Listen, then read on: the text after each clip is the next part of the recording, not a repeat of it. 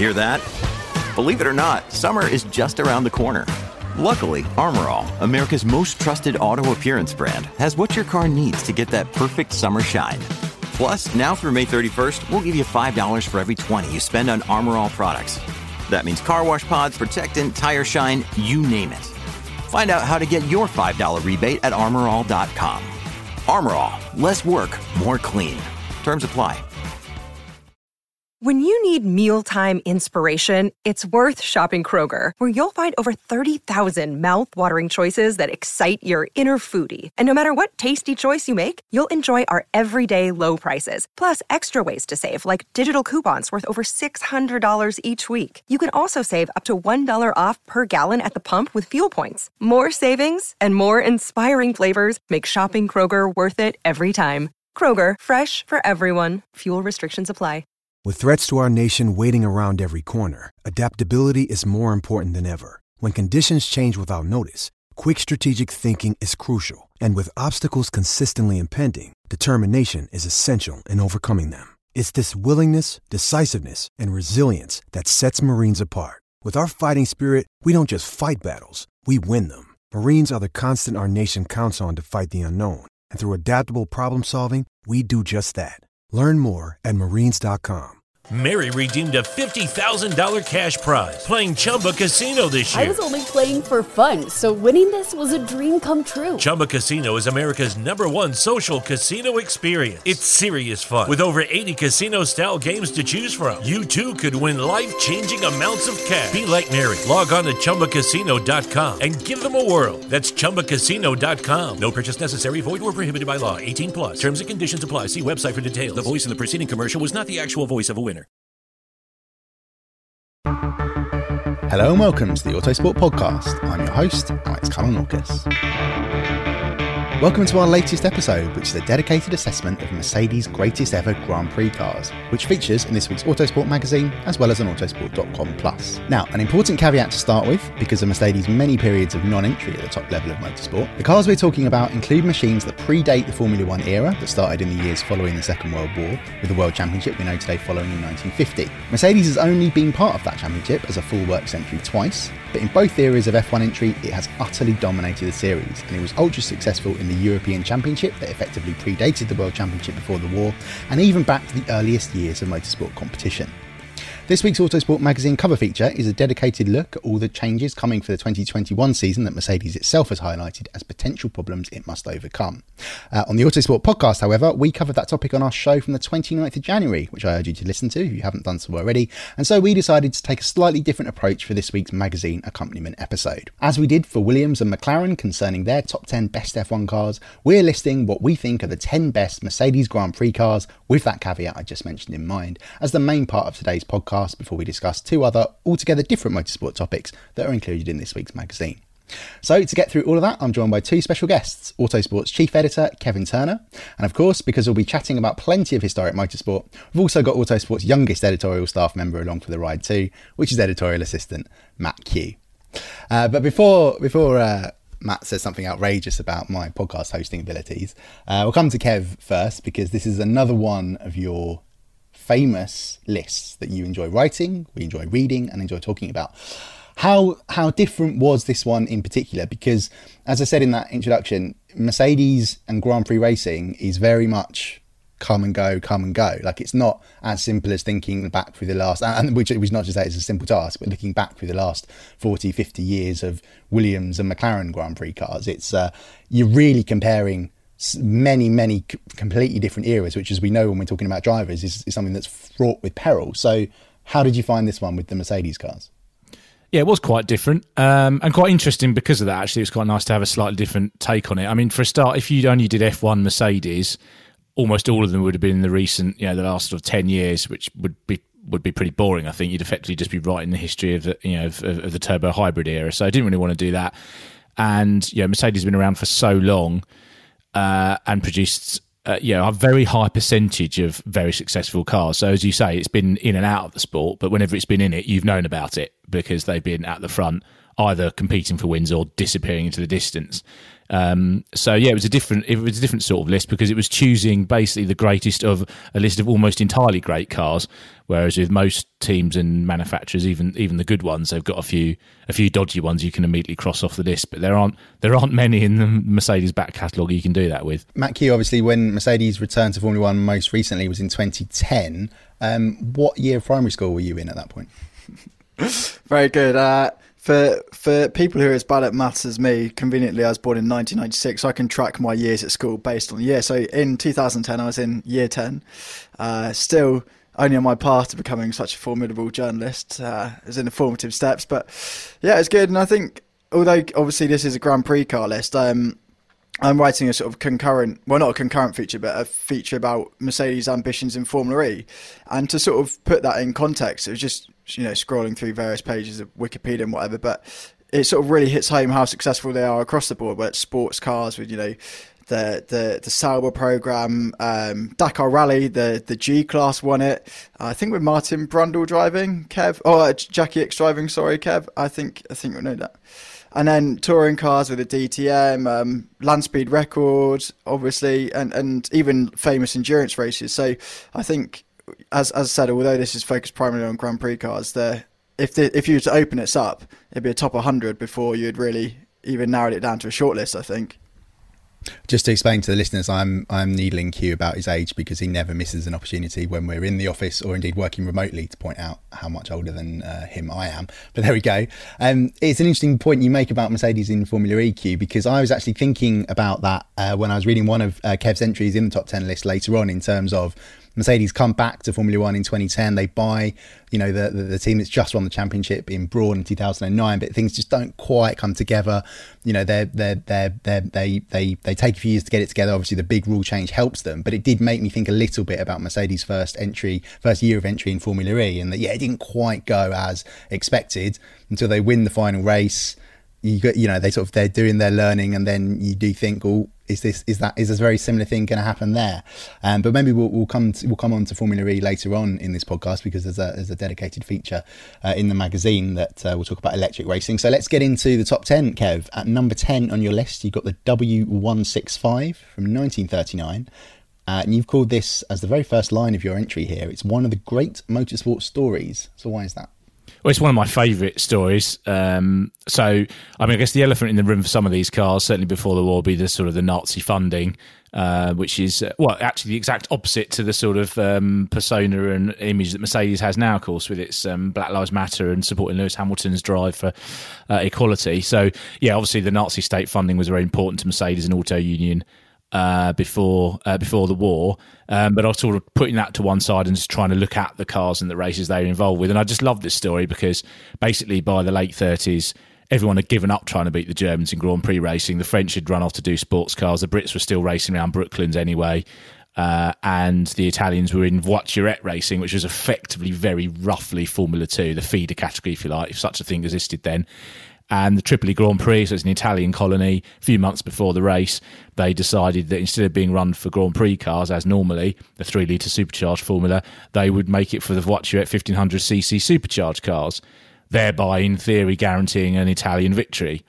And in fact, all but two cars that turned up for the race in 1939 were Italian, and Alfa Romeo were sort of the pre-event favourites, if you like, with the new 158, which became a great Grand Prix car after the war.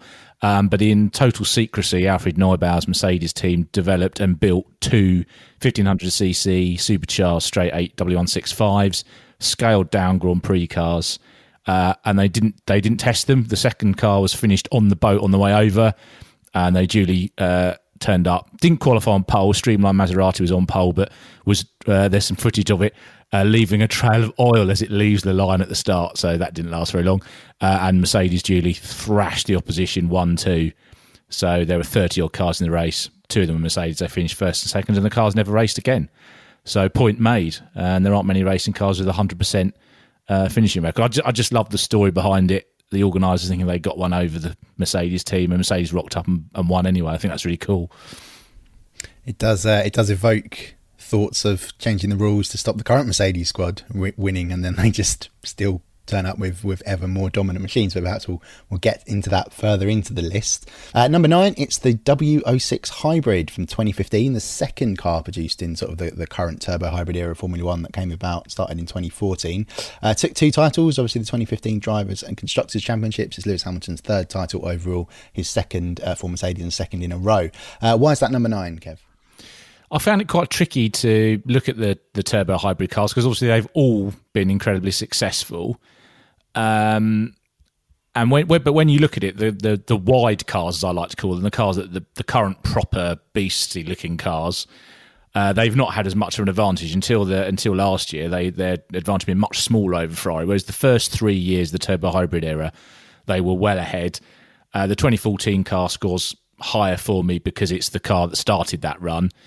And as we'll get to later, the 2016 car scores highly as well. But I mean, it was only beaten, the 2015 car was only beaten, 3 times in those 19 races. I mean, it was beaten fair and square, whereas some of the other cars on the list, you could argue, have only ever been beaten because of circumstances like drivers crashing into each other. Sebastian Vettel at Ferrari did manage to genuinely beat Mercedes with this, but it still had 12 1-2 finishes. This was still in the era when they... Mercedes couldn't get the hang of Singapore, so they weren't very good there. But in everywhere else, it was the dominant car, and it had to be on the list really. And I think it's just interesting to think how well they did that year, despite the fact to say they did get beaten on merit. The team's tally, as you put, Kevin, your piece of 703 points is more than the totals of Ferrari and Red Bull combined. It's probably easy to, because they've strung all these championships together now, it's easy to think of it as one long sort of run of domination, but their level of competitiveness and the edge they've had over the opposition has actually changed quite a lot during that time, and the 2014 to 16 period really was incredibly one-sided. Kev, can I not raise an objection, but quiz you on something at this point?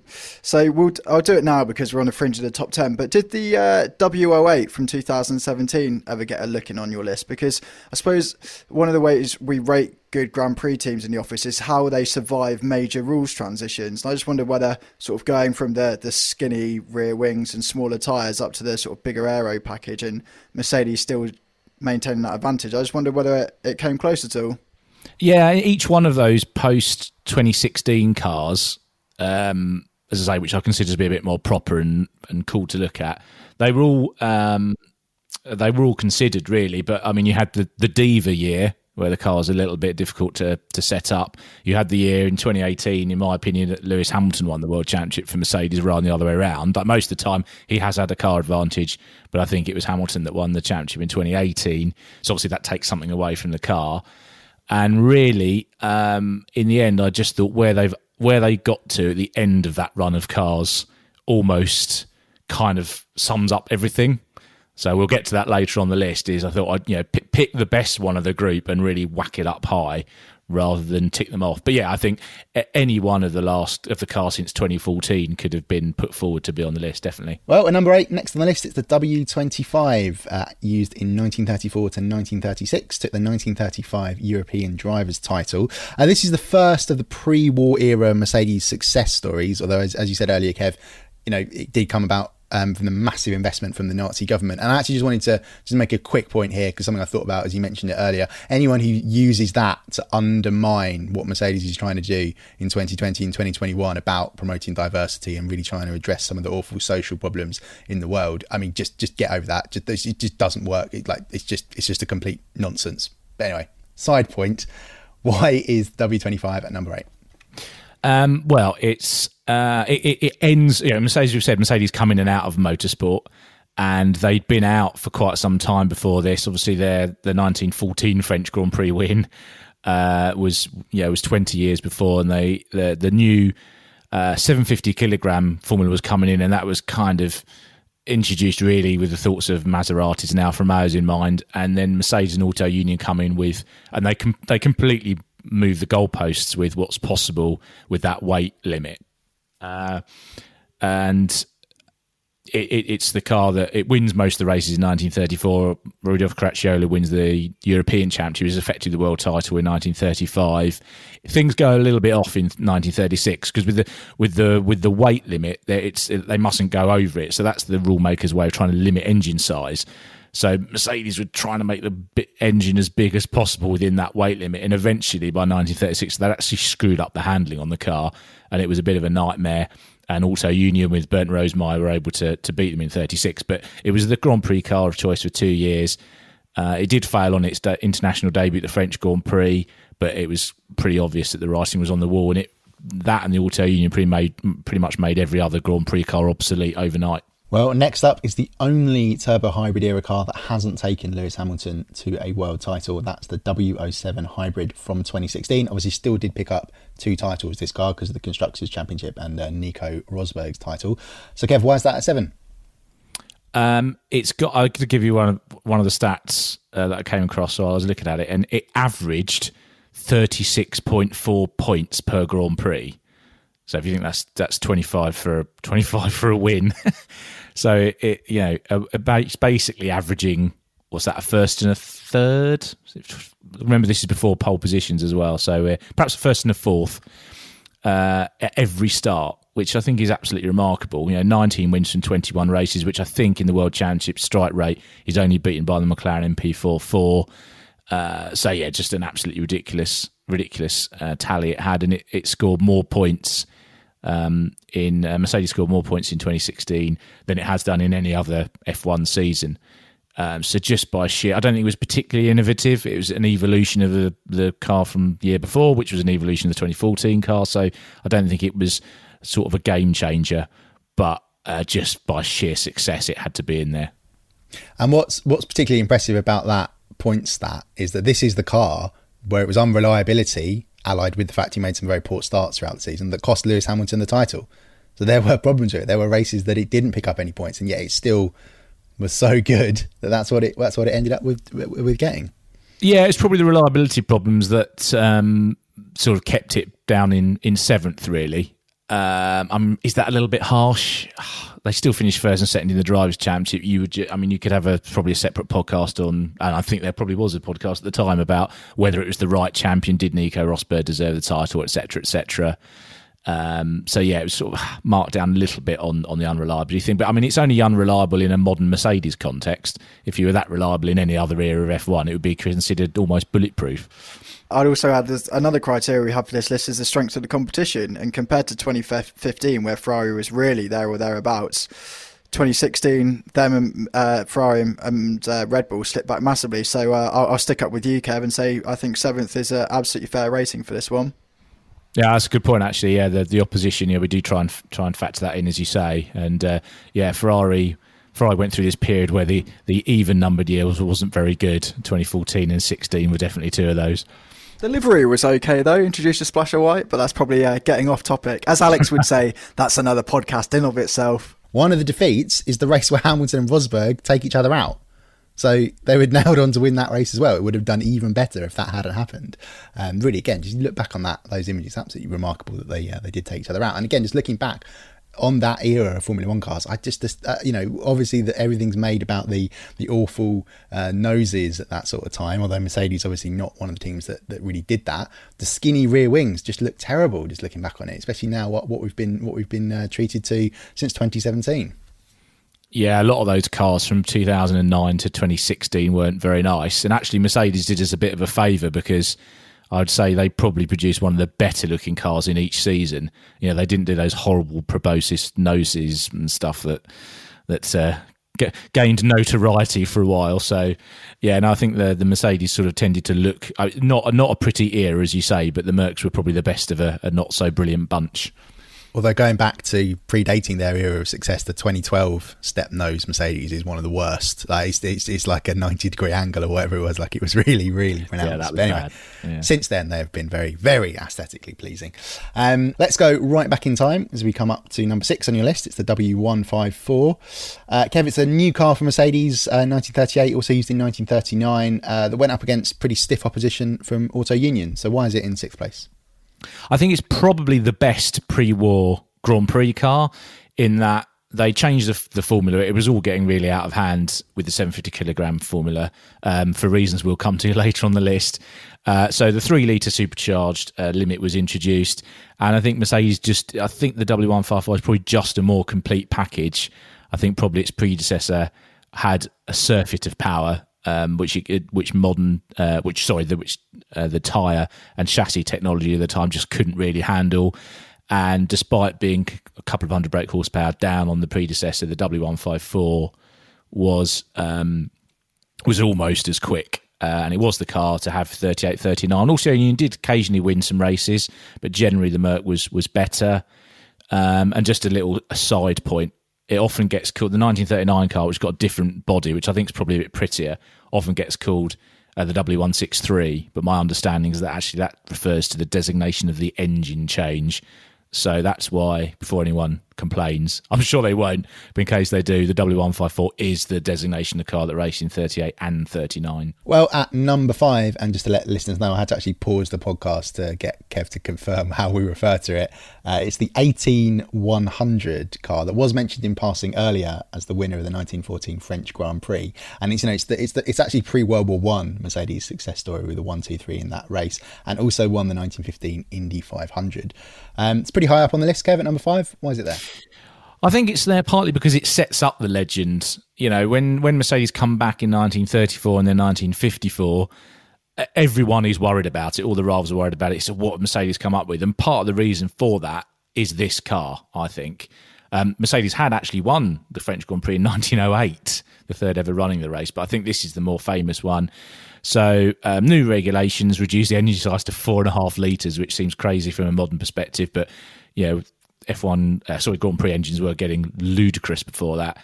And Mercedes developed a new 4-cylinder engine, overhead camshaft, 2 inlet and exhaust valves per cylinder, which I think makes it the first 4-valve per cylinder Mercedes. Produced over 100 brake horsepower, had good road holding, and then they did the thing that Mercedes often does, which is preparation, meticulous testing. They went and looked at the course for the French Grand Prix, and then they rocked up with 5 cars. So it was a proper assault. And Peugeot actually had a very good car and a couple of very good drivers that put up a pretty stern resistance. But that's what it was really. It was trying to resist the steamroller, and Mercedes in the end finished 1, 2, 3. And I like the fact that the car then goes on to win. You know, they managed to get one out of the country before the First World War got going.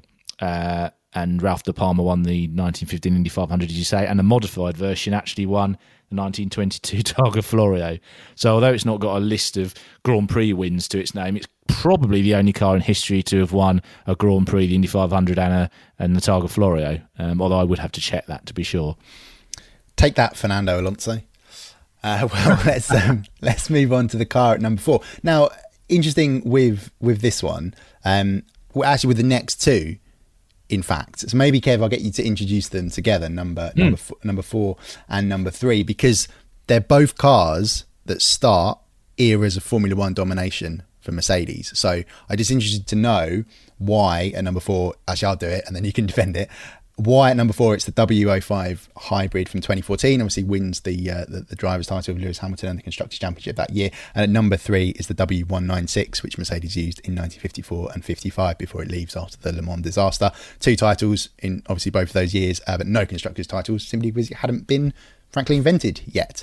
But yeah, as I said, the 2 cars that started eras of Formula One domination and probably the 2 most famous Mercedes Formula One, as I say, eras. Why have you got them that way around?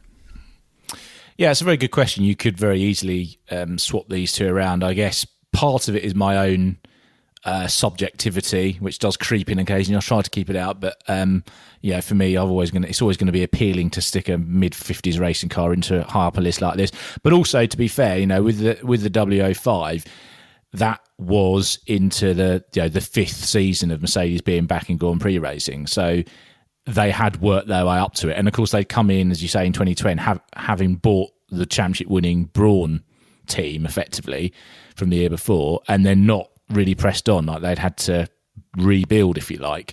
Whereas in 1954, yet again, they'd not been in Grand Prix racing since before the war. What are they going to do? And they come back and, bang, the car immediately finishes first and second in its first Grand Prix, and wipes the floor with everyone, with the exception of Alberto Ascari in a Lancia D50, which sadly didn't. That project did not run as it should have done. But yeah, no, they're both fantastically dominant cars. Won everything that they could. But I guess the W196, although I think, as I've but disagree with Luke Smith on a previous podcast, I don't think the W196 is a particularly good-looking car, certainly not in its open form, but it is probably cooler than the W05. Matt's looking at me you look annoyed. Which is good. Go on. As a shallow person who takes most value from aesthetics, I think I'm well positioned here to say I think the W196 is an absolutely fantastic looking car. It's like I never buy into that cliche that, you know, cars from the 50s and 60s, it still looks modern today. They don't. They look dated. But I think the W16 is not timeless design, because that's criticising what I've just said. But it's aged very well. I think it's that case of form following function, isn't it? It was, you know, especially in the sort of, as it was dubbed, the Monza spec with the wheel covers, which also I liked. I like how that sort of puts a spanner in the works for all those who argue about the DNA of Formula One and whatever that means as a non sequitur, because it's been closed wheel on occasion 4 times at least. I think it's a stunning looking car. The Streamliner, so the car that they used on the fast circuits at Monza, and actually when it came out for the French Grand Prix, it was the streamlined version then, and then Fangio used it to hit a load of barrels at the British Grand Prix in 1954, and went, actually be nice to see the wheels, and then they had the open wheel car, which did most of the winning. The Streamliner is quite nice, but if you're going to go down that route, you might as well have a 300 SLR sports car, which I think is even better again. And the W196 open wheel, I've always thought was a bit boxy. If you put it next to a Lancia D50 or 250F Maserati of the same era, I think they'd be more swoopy and therefore aesthetically pleasing. But I appreciate that. I'm amazed that I've got two young'uns have told me that the W196 is a good looking car. So, well, I don't think we're revealing too much and say you're a massive sports car fan. I would have thought anything that takes Grand Prix open wheelies to look more like that, you'd be all for. Yeah, that is a good point. Yeah. No, it's a purely subjective. I look at pictures of the open wheel car and go, meh. And as chief editor and also abreast of the national scene, can we expect to see a 196 at the Goodwood Revival anytime soon? No, I think that... Well, Mercedes do bring it out for demos, don't they? They bring them out for demonstration runs. Actually, one of my... your piece that you ran in the magazine a few weeks ago, which motorsport event would you like to go back to if you go back to anyone in time? In the end, I did plump for the 1970 Brands 1,000-kilometre sports car race, because 917s are my thing. But a close second was going back and seeing the Silver Arrows in various eras. And that's one of the unfortunate things, is because Mercedes are so good at looking after their history, there are no W196s in captivity to be enjoyed in historic racing. Yeah, when they were getting airborne at Donington, no wheel nuts fell off from which you can create an entire chassis and claim it as an original to bring it back. Quite. I wasn't asked to contribute to that piece. When I got to the end of the magazine, I was like, oh, why was I not included there? You ran that section, Mackie. What happened there? I obviously respected how busy you are, Alex, in your day job, having then gone and seen the Autosport website and not seen one of your bylines in a long time. But I respected that, so I thought I would keep it clear. And I'm sorry, a podcast can't go by without not bringing it up. When someone declares, what did you say, like the 1950s is the infancy of motorsport? I thought, do we really want Alex to get in on a retro piece? That's not what happened. It was the infancy of the World Championship. It's a long running battle, because I still just contend that we don't know. We could still be in the end. We could still be in the infancy of motorsport. You don't know what the future's going to hold. A happier side, Alex. 100,000 years. A happier side. If I could put you on the spot, where would you go back to? I wouldn't give you a specific race, but I would go back to something like the 50s, just to see a completely different era. I've got that the Peep Show thing about time travel in the last series in mind, where it's like, go back to a completely different civilization. Effectively, I'd like to go back and see what the teams were like, what the drivers were like, what it was like as a fan experience. Like, you think of the hundreds of thousands of people that packed into the very first race at Silverstone. You had the royal family there. The Mercedes team rock up in the middle of the 1950s and are pretty recognisable to how they are today, because they're meticulously prepared. They've got the best kit and the best technology, and they win everything. So yeah, I'll give you a general time period that I would go and visit, but I know you're already raising objections.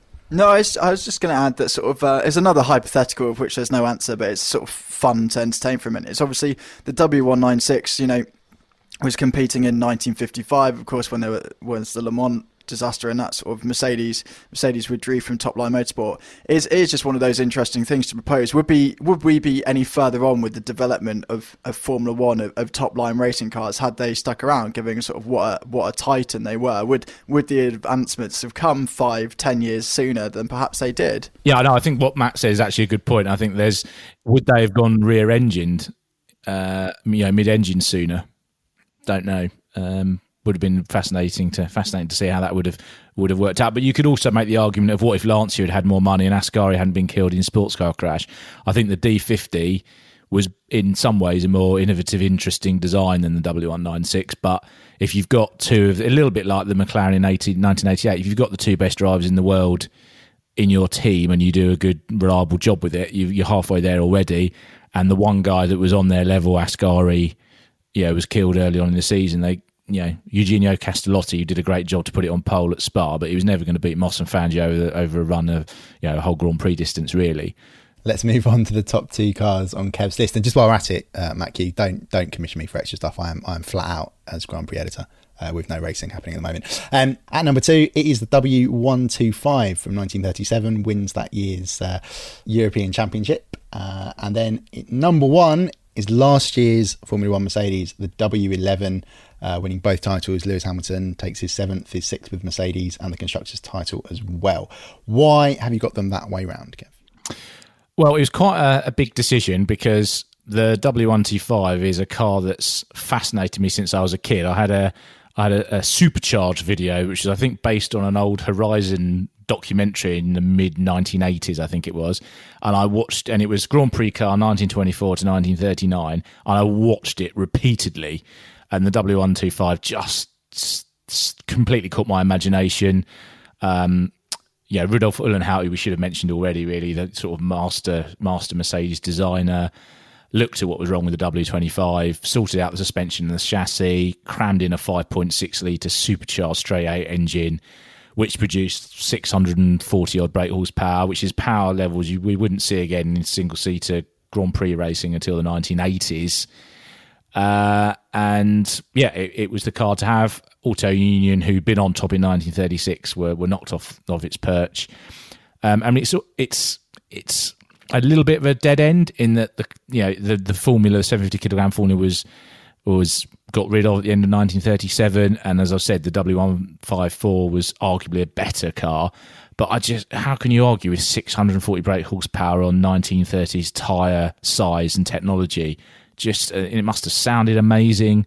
I would love to see one of those driven in anger properly. I think it would be a remarkable sight. So it was a strong contender.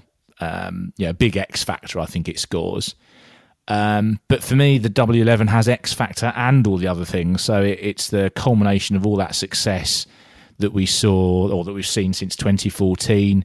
But the two real killer things for me for it to put it on number 1. One is the fact that they extended their advantage at the top of F1 to a degree that you really don't normally see this far into a rule set. The start of 2020, they're almost as far ahead of the game as teams from the early 90s, which is when there were some pretty big gaps with things like the FW14B Williams. And I just think that's remarkable. And it was innovative. In a modern context, innovative. They did some clever stuff with the rear suspension.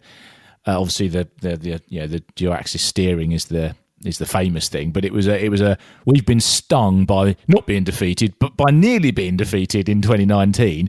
We're going to throw the kitchen sink at it, and they made it work, and it was phenomenal.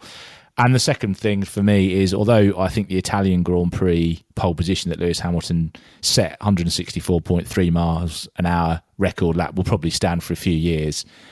For me, it's the onboard of his lap at Spa. I just think that's probably as close to perfection as I've seen a car driver combination. The confidence he has at turning to the high and medium speed corners, and I compared it to the 2004 lap that Michael Schumacher did in that year's Ferrari, which is another great F1 car, and that's impressive, especially through the low speed, because obviously they were lighter, those cars. But through the high speed stuff, the precision of Hamilton, the confidence he's got in the car to do it is something else. But Alex, you are a rare person in that obviously you're a unique person, but you're also one of the few people that's seen the W11 in the flesh. because obviously most races were run behind closed doors. So what have you made of it trackside? It looks to me just like an incredible piece of kit. Yeah, I mean, it comes back to what you're saying about the Spa lap. If you watch that on board, Lewis Hamilton and Valtteri Bottas as well for his particularly in qualifying, I think if you look at the laps, they're just chucking it into corners. Like, the wheel just goes completely around the steering wheel, that is, and it just nails it. It just does everything they ask for it. And time again, it was quite difficult last year in that, obviously, okay, I don't have anything to really compare it to apart from going trackside at Formula E races, which is not comparable at all because the cars and technology are so much slower, so much different.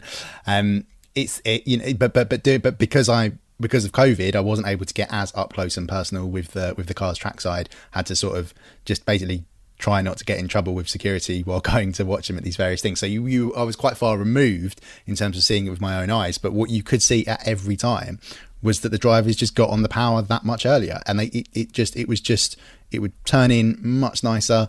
There was no, it wasn't flawless. Like, there were times when they would go off the road or lock up, and that's both Hamilton and Bottas. But they would sort things out for when it mattered. But it just seemed that little bit extra snappier. It just had more downforce. I think it's worth making the point about this generation of cars, which have been sort of slagged off for various reasons. I mean, the sound of the turbo hybrid thing, fortunately, that complaint has been drowned out now as well. But I think these cars, trackside in previous seasons, I've been very impressed with what the post-2016 cars have been able to do. Okay, so they're not impressive in the way that the pre-war Mercs are. That's a completely different thing. But they are just incredible. If you're used to seeing any other racing car, where they break them, corner speed they can carry in, they are the fastest racing cars in the world, and the W11 is the fastest car from the fastest season of the fastest category in motorsport, and probably will remain so for some time. The F2004's lap records have largely been gone, largely been dealt with. The only thing that probably just kept the W11 back is the shortened season last year. I was sort of hoping that they'd keep the designation for 2021, because then it's absolutely nailed on number one, and it's in the argument about greatest Grand Prix cars. But I understand that Mercedes are going to make the 2021 car a W12, which probably means they've come up with something else clever and weird that nobody else knows about. So perhaps that'll be a future car to talk about. I spoke to Christian Horner the other day for a Future Autosport magazine cover feature, and he called the W11 the best car that Mercedes has produced in the hybrid era. And I think that's absolutely right. But something that I urge people to go back to and watch again is at the very end of the race at the Emilia Romagna Grand Prix at Imola, where the safety car has been called out because, first of all, Max Verstappen, as his puncture, goes out, and then George Russell crashes underneath it.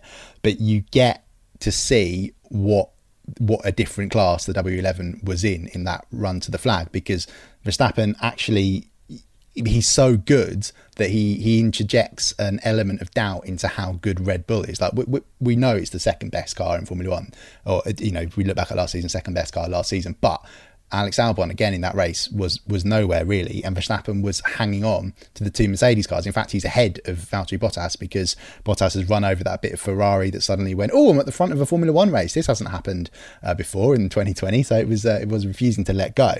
And he keeps it in it, and it does. You don't know, is that because he's so good, or is it because Red Bull's also good? There's a little bit of doubt in there, but because he's out of the race and Bottas has come in and had that bit of Ferrari removed, although the car would have been a little bit damaged still, it's the two Mercedes cars at the front of the race, and they just clear off when the safety car comes in. They are gone, and there's a great battle going on behind. Okay, yeah, so Ricciardo's in third place, he's on used tyres, but there's other drivers coming through, but they are in a different league. They're absolutely gone. So it's worth just looking at that and thinking, okay, that's how good the W11 was. No, I was just going to say one other thing. You make a good point about the Red Bull as well, which is, some cars are quick, but they're difficult, and you need to be a Max Verstappen to get the time out of it.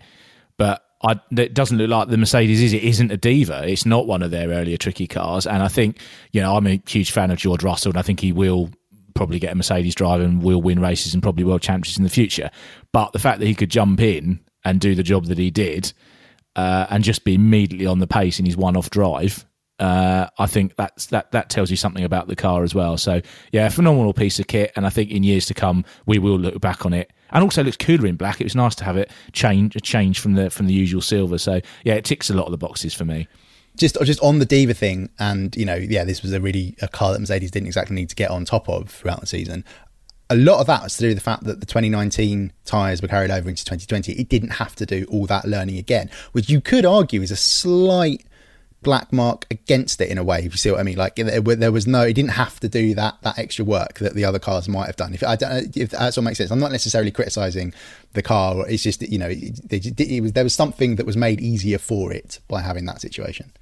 But then it was for everyone else as well, wasn't it? And they still managed to. So it was another level of something else that they didn't have. They couldn't get an advantage out of it either, and yet they extended their margin from 0.1% or whatever it was to about 0.6%, which it sounds ridiculously small, but in F1 terms, that's an enormous jump, really, ahead over one season. I just wanted to pose a question to you two about whether W11 was perhaps a better race car than some of its predecessors. And I mean that with what the drivers were able to do when they weren't leading, essentially. When they were, you know, if you saw what George Russell did in Bahrain, what Hamilton, although that was an astonishing drive, whether the car allowed him to make that progress in the Turkish Grand Prix, because it wasn't quite so much a knife-edge racer when it wasn't running in clean air.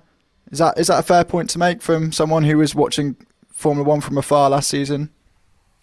I'd say it's very difficult to make that case comprehensively for a few reasons. One, if you look at the Italian Grand Prix, where Hamilton's leading from the front, utterly dominating, then the mistakes happen that he makes and the teammates, he ends up at the back. He comes through and he finishes just a few spots behind Valtteri Bottas. Bottas doesn't go anywhere. He makes a terrible start again and he just gets stuck in the traffic and he doesn't do anything. So it's a case of, is that Hamilton being brilliant, or is that Bottas being terrible, or is it the car and one of them's doing it as it should be and one of them isn't? The big case against that, I guess you could say, would be Abu Dhabi, where Verstappen is ahead of them in what we know to be a slower car, and they can't make any progress, and it's all down to the fact that they messed up understanding the soft tyres in qualifying, and that put them behind at a track where you can't overtake. But then again, there's a track factor in there. And with the Turkish Grand Prix, it's really difficult because Mercedes have an off-key weekend. They don't nail the tyres at all in practice or in qualifying, and had that been a wet race throughout, as in steady rain, the same conditions it was at the start, he would never have won it. It's again Hamilton's brilliance that comes through in the changing conditions. So I don't know if I've answered your question. I'm the one that's supposed to ask them. But yeah, it's a sort of, I can see the point you're making, I really can, but I don't think there's enough evidence to support that, if that would make sense. I think also what you just said there, Alex, is you're showing that it's difficult to identify sometimes where the Mercedes brilliance stops and the Hamilton brilliance starts.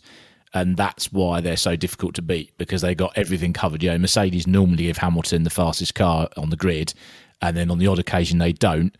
He can still, that's why they pay him the big bucks. He can still pull something out of the bag. You know, the 2018 Italian Grand Prix should have been a Ferrari race, and he single-handedly did them over. But well, I suppose you could argue that Vettel did himself over with his bad position on the first lap. But yeah, I think that's it's a good point. It's very difficult to separate those two things out.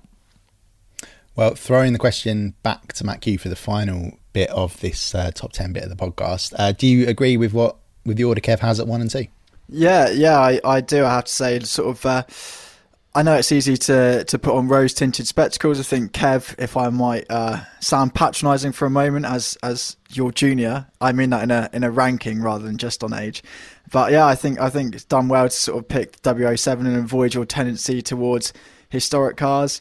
And I think it's backed up on all fronts, isn't it? You can't hold stats against. Okay, so the W125 only competed, I think, was it 12 races in total, or 12 championship races, and won half of them. But even if you extrapolate that over a bigger season, all the stats back up the W11's favour. But I do look forward to Kev having to rewrite this list in possibly 1 season, 2 seasons, 3 seasons time, because I know it's sort of the subject of the Mag cover feature, but you know what can derail Mercedes, and with another major regulation change on the horizon, there's no reason to suspect the 2022 car couldn't feature in this list, and so on and so forth. Although for what it's worth, as we sort of said back last summer when we were doing the greatest F1 cars ever as part of our celebrations as Autosport turning 70, W11 could go on and be known as the best Grand Prix car of all time. It is in that conversation. It is a candidate for that. So the point Kevin made earlier is Mercedes are doing themselves a disservice, aren't they? If they went to B spec, then yeah, it can sort of rank along the Lotus 72, which we have as our greatest Formula One car that was in and around and competitive for 5 seasons. So yeah, they need to. I know it's much easier sort of naming in sequence, but they need to sort of buck the trend, do what Williams are doing next season with a B spec, and then bring it in. And McLaren and Red Bull, they're using the B designation. Yeah, it is. I mean, maybe it makes our debate easier and means that Mercedes is just the top Mercedes instead of the top Grand Prix car ever. But I think whatever happens, we'll consider it. We'll look back at it as a high watermark for these cars because of that ridiculous 164 mile an hour lap at Monza, and actually some of the average speeds at some of the other circuits. I couldn't believe the average speed at Mugello, how high that was. Like the cars are unbelievable at the moment, and every now and again the rules have to peg them back, and I think they're right to peg them back. But we can kind of enjoy the cars that came at the best of the cars just before things get pegged back, which is why everyone loves the 2004 Ferrari, and I think people love the W11 Merc. And I was lucky enough, and I do appreciate that I was very, very lucky in this to have seen both of those cars driving on the day at the Tuscan Grand Prix with Mick Schumacher doing the demo of the F2004. I went and stood on the roof and just spent about 20 minutes just watching one of probably my favourite Grand Prix car of all time, lapping an amazing track in the heat. You're in Italy. Then there's a motor race later on that was absolutely mad. But yeah, it was just perks of the job.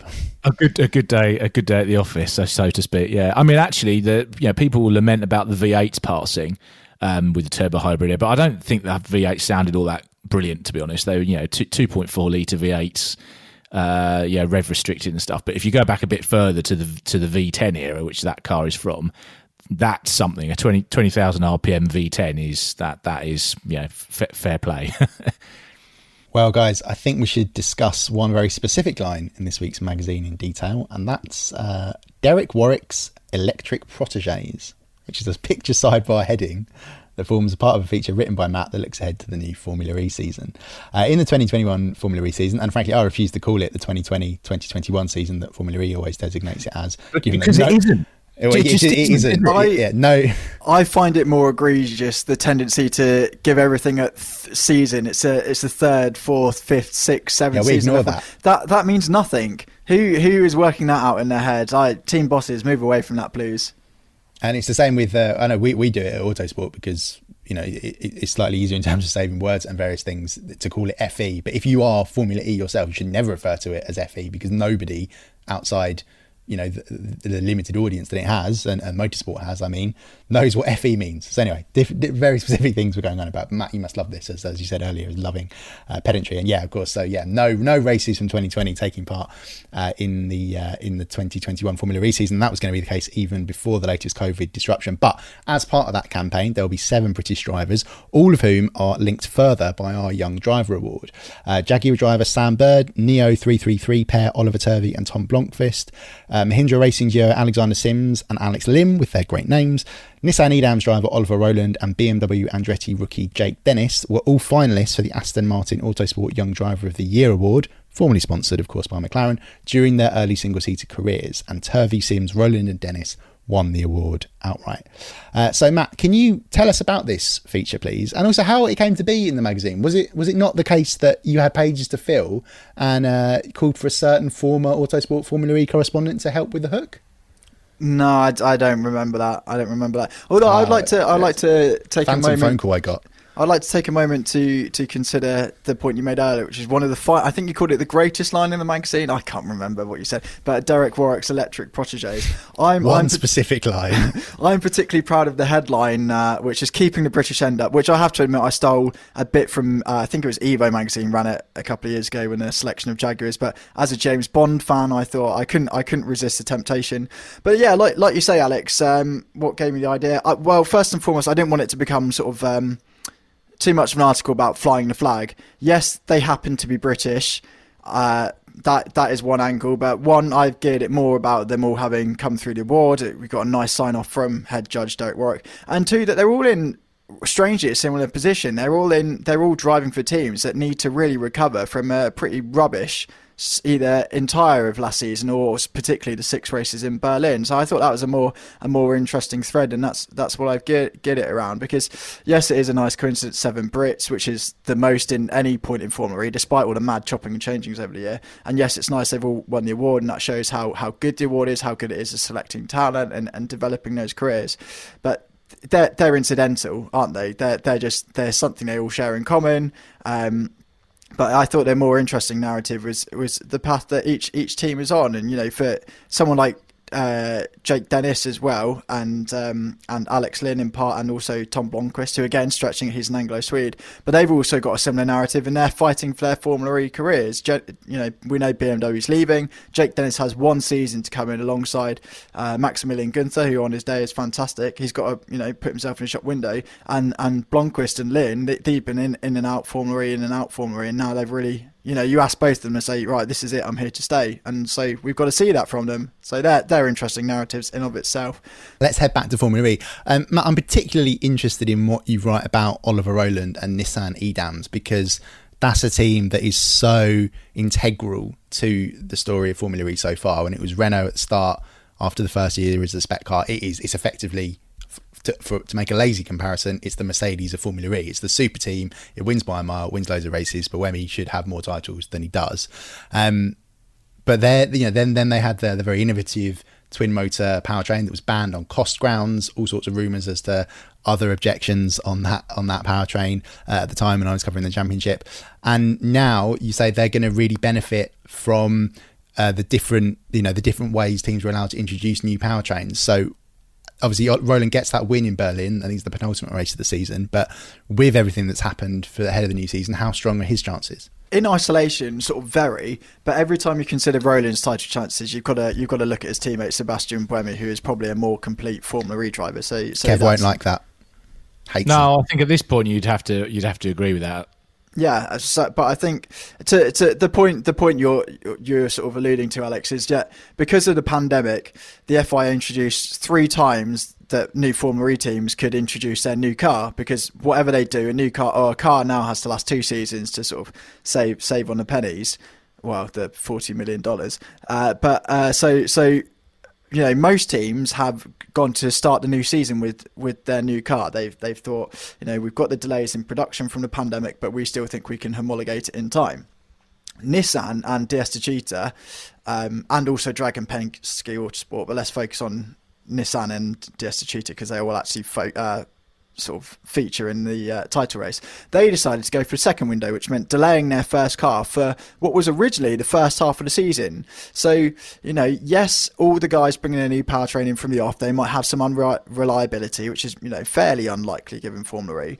But DS Techeetah, Nissan, they could upgrade their car with software, but essentially they were running an old package for the first 5 races. So I spoke to loads of team bosses, and even the champion Antonio Felix da Costa, and they all conceded that if we're going to challenge them, we need to do the heavy lifting in these early 5 races, because we know DS Techeetah's new car will be better, and they're promising some exciting technology, which we'll never find out about. So they're going to take a step on even further. So it was those first 5 races, but now because the pandemic has sort of come back with a vengeance, and we're in lockdown 3.0, we've lost 3 of those 5 races. So now, if and the homologation slots haven't moved, it's causing some consternation, well, quite a lot of consternation with teams and drivers, except for incidentally the Nissan and DS Techeetah drivers. But the FIA have said we're not going to change it. This has happened. Just deal with it. In effect. So now, if DS Techeetah and Nissan can get through those first 2 races and keep it respectable, and by that I think for a calibre of those teams, you're talking a top 5 result. If they're just bringing their new cars forward, and to sort of labour the point a little bit, those 4 races we've lost from the start of the season will be reintroduced at the back end of the season, where Alberto Longo, their chief championship officer, I spoke to him and he said we're targeting 15 races this season, which sounds ambitious. But even if it's more than 11 of last season, more than 13, which is the highest number, those 4 races, or 3 races have been cancelled, they still exist and will exist at the back end of the season. So that's 3 more races that DS Techeetah and Nissan will have for the better car. So it's almost like a 6-way race string. They've lost 3 races with the old car and gained 3 races with the new better car. So I think that'll be sort of an exciting title fight. And within that, to go right back to what you said earlier, Rowland, was strong last season. He had a really sizable qualifying shunt in Santiago, which is sort of in keeping with his 1-lap do or die pace. But I think that knocked his confidence. He said, that wasn't a sustainable attitude. So he took a step back from that, but that step back lost him 3 or 4 tenths, and it took him a while to refine that. So I think, Nissan, better car, coming sooner, Rowland on with confidence. Race wins definitely should come. In fact, it'll be a disappointment for the team if there aren't any. And Kev, obviously, as I said, the hook of this feature, once Matt had given me a phone call, was the fact that all these drivers were in the award final. Were you there for all of them, going back right the way to Turvey and Sims, or not? I was a judge. I've been a judge since 2008, so that was when Alexander Sims won the award. That was my first year as a judge, but I was there as the sort of reporting journo for the 2 years prior to that. So I was also there when Oliver Turvey won and Sam Bird was having his second attempt. So yeah, I was there for all of this. I was just looking at it and thinking about it. And actually, the best year or the hardest year to judge since I've been doing it was 2011, when Tom Blomqvist, Oliver Rowland and Alex Lynn were all in it, and they were the three pace setters. And I don't think I'm giving anything away now, really, to say that Alex sadly dropped it at Copse and stuck one of the F2 cars in the barrier. And ironically, given what he went on to do in his career, Tom Blomqvist struggled with the DTM car, and Ollie Rowland. I don't like using the phrase natural ability because I think it's a nonsense and doesn't really mean anything. But in terms of just jumping in and being able to produce a lap time, Rowland's one of the best young drivers I've seen. So I was a bit surprised actually when he went to Formula E, because I didn't think that would necessarily immediately fit his skill set. But I think it just shows what Derek Warwick says at the end of the piece, which is these guys are of a level that you can put them in anything and they'll be competitive. I do have a slightly amusing aside that I want to ask Matt, which is, can I blame Matt for the Alan Partridge reference in the picture caption in the magazine? Of course you can. Surely he's his whole thing. It's his whole personality. Did you not see the egregious Alan Partridge reference I made in? Oh no, you were on holiday in last week's listings article. I dedicated an entire paragraph to quoting a scene, but no, I haven't shoehorned it in necessarily, but the very first question I asked Alex Lynn when he had chance to settle in with Alexander Sims at Mahindra was, have you learned any Alan Partridge quotes from your teammate? And Mr. Lynn, bloody hell, they're both called Alex, he just said, I was a super fan already, and I thought it was nice I'd maxed out, I had taken on a ridiculous task of trying to cover 7 drivers in 1,500 words.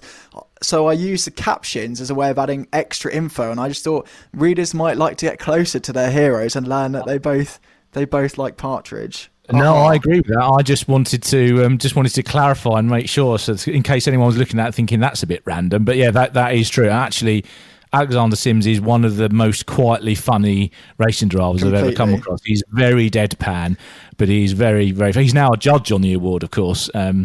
With me and Derek and a few other luminaries of greater repute than me. But he is surprisingly funny individual if you have the pleasure to spend some time with him. Yeah, Simsy and I both went to the same school, so I wonder if we both learnt it there. But they certainly don't celebrate my achievements quite as much as they do Alexander Sims's, which I think on balance is possibly fair.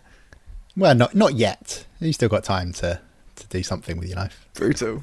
I also realised I completely avoided one of your questions earlier about sort of Nissan being in some ways the bedrock of Formula E, but it's a championship that's going through a lot of change. Sadly, Jean-Paul Driot passed away last year, and now the team has been taken over by his 2 sons. And I think while Nissan is very keen to remain in Formula E and will sort of sign up to the Gen 3 rules imminently, I think certainly the race team, the EDAM side of it the DAM side of it is going through a period of significant change. It'll be interesting to see whether that coalesces or whether it sort of reveals itself in some operational errors on the track. But aside from the change of a manager, I suppose you've still got all the crack team of engineers in place. But it's not just the 7 drivers, Matt, that have links to the award. What other Formula E personalities, important people, runs of one of the teams. What are the other links to the award that's in Formula E? Well, as I quipped in the opening line of the piece, the chances are sort of, even with social distancing measures, you're always going to be within or approximately 2 metres away from a award finalist, because you've got Dario Franchitti in the comms box, Gary Paffett is still very much a part of the Mercedes team, sort of feeding back to the drivers, and he's also on standby as a reserve driver, which is another issue in Formula E. You know, there's a pandemic going on and lots of teams haven't got a reserve driver, which seems a bit silly, but there you go. James Rossiter is DS Techeetah's development driver, and I feel he has my sympathies because last season he was slated to do the Marrakesh rookie test, but then Jean-Eric Verne in Marrakesh came down with a virus that wasn't COVID, so he did 20 minutes of free practice and then had to sit out the test while they flew in Nicolas Lapierre overnight. Anyway, Venturi Racing's team principal Susie Wolff, who's an award finalist in 2003, although Susie Stoddard-Buck then. And then just before this issue went to press and we finalised the table, Jordan King, the ex-IndyCar driver, 2012 award finalist, Mahindra now have him on the books as a simulation driver. So I thought, but if you expand it beyond there, every person who's ever worked in Formula E has some link to the award. The sort of roll call is phenomenal. It certainly is. It certainly is. And we look forward to seeing where all our award finalists in recent years and in future years get on in motorsport. But elsewhere in the magazine, deputy editor and Matt's successor as British touring car correspondent, Marcus Simmons, has written a feature celebrating the 10-year anniversary of the BTCC's next generation touring car formula. Indeed, as Marcus points out, the word next has long become inaccurate and the rules will be around until at least 2026. So, Kev, I think at this point, just in case any podcast listeners aren't aware, it's worth explaining just exactly what the NGTC rules are and why they've been around for so long. Yeah, so I suppose very basically there are lots of spec parts that initially you could buy from GPRM and now you can get them from RML. So it's a subframe that bolts onto the front and back of the car. You can also get effectively the championship engine, if you like, which is a Swindon engine, or you can develop one from the manufacturer as well. And it was just a way of providing sort of a cost-effective way of going British touring car racing.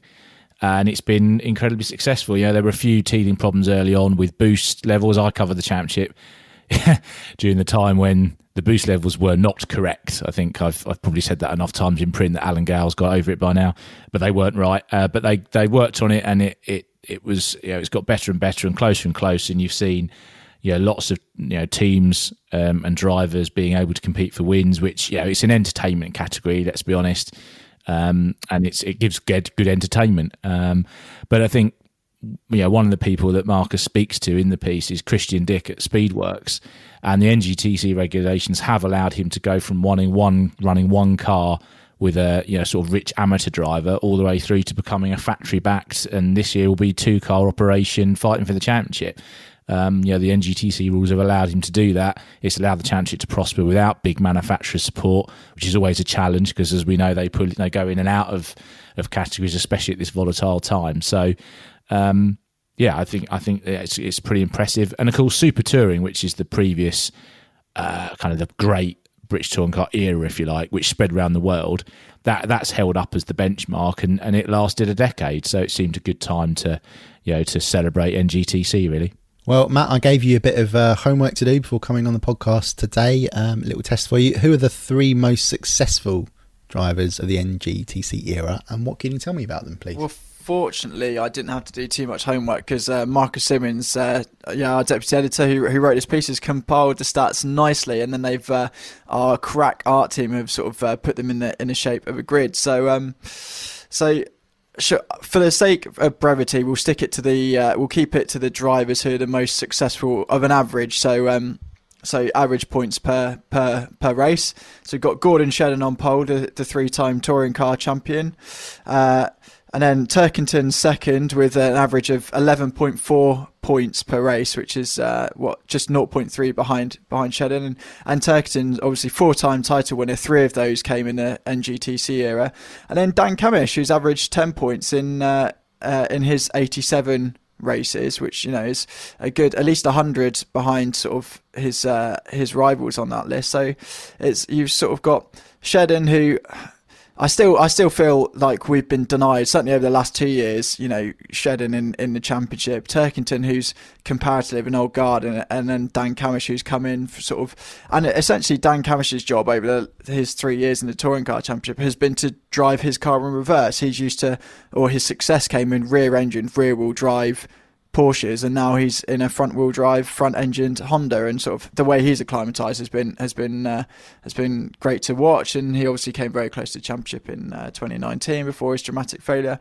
But yeah, those are the guys who are sort of the most successful. And then as you'd expect, Plato, despite sitting out last season, he's not far away. I think he's second behind Turkington on the all-time winners list. So Turkington's got 37 wins in NGTC, Plato 29. So they're the guys that are really the leading lights, and BTCC has a good habit of sort of keeping hold of its star drivers. So Shedden expected. It's quite cool that those shining stars of the NGTC, you can go and watch them this season as well, do battle and make those stats sort of out of date before long. What I like about this as well is that although, as I said, slightly tongue in cheek, that it's an entertainment and they want lots of winners. So I think that is true, but the people that win the championships and win the most races are still the quality teams and drivers. So yeah, looking at that wins list, Turkington, Plato, Shedden, Jordan, Matt Neal, Ash Sutton, Tom Ingram at the top. They are the best drivers, I think, of that era. So it's right that they're in those places.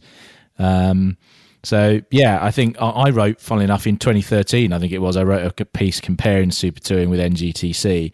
I tried to encourage Marcus to do the same this time. Not sure he's bitten, and of course he actually did cover Super Touring as well. So in a way, even better place to do the comparison. I personally would still have Super Touring ahead, because if you're doing the criteria of quality of car, quality of driver, closeness of racing, NGTC is ahead on closeness of racing, but the car driver level in Super Touring, I think, would edge it ahead. Those cars were phenomenal, but that's not to criticise NGTC. I think it has been a very successful formula. And it kind of, in a way, it's a shame that it hasn't spread around the world a bit more, like Super Touring did, which did become an international category for a while.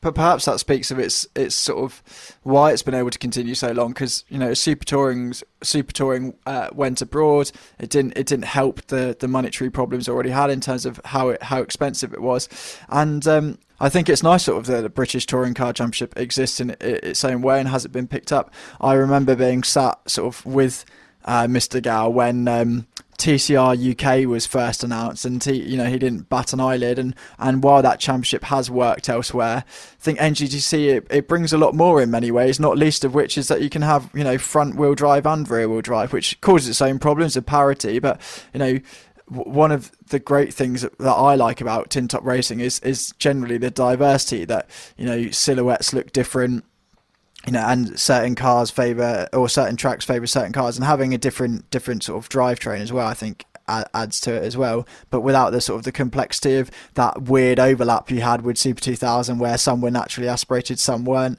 I think it's pretty on the money. Yeah, I covered 2011, which was the overlap year, which was not a pleasant year in the paddock on some occasions.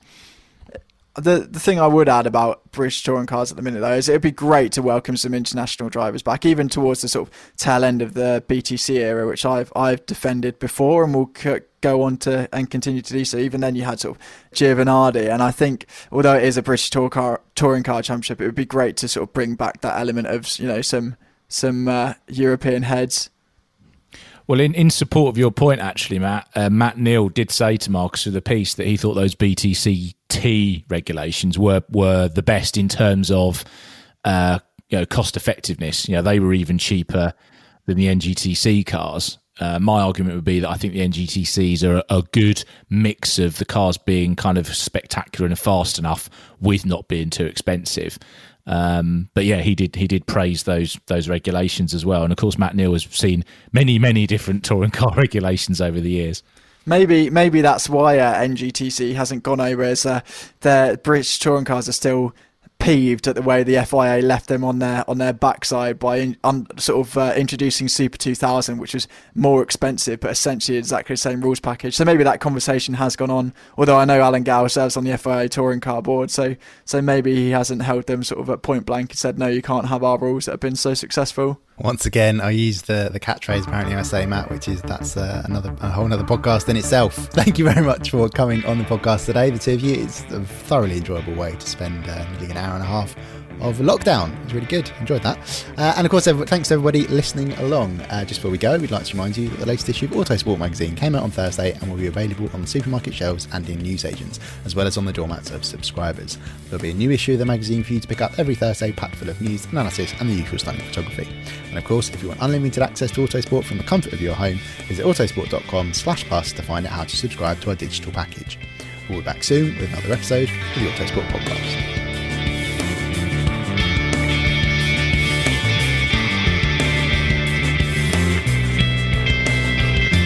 Music is 6am by Trilo, written by Marcus Simmons. See soundcloud.com/Trilo Music.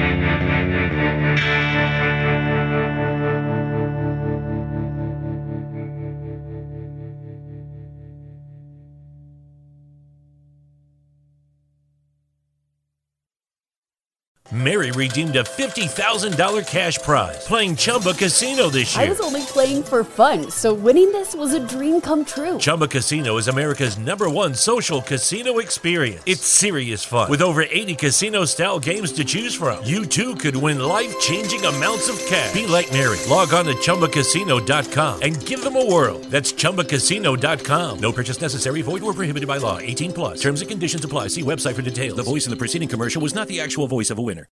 Sports Social Podcast Network.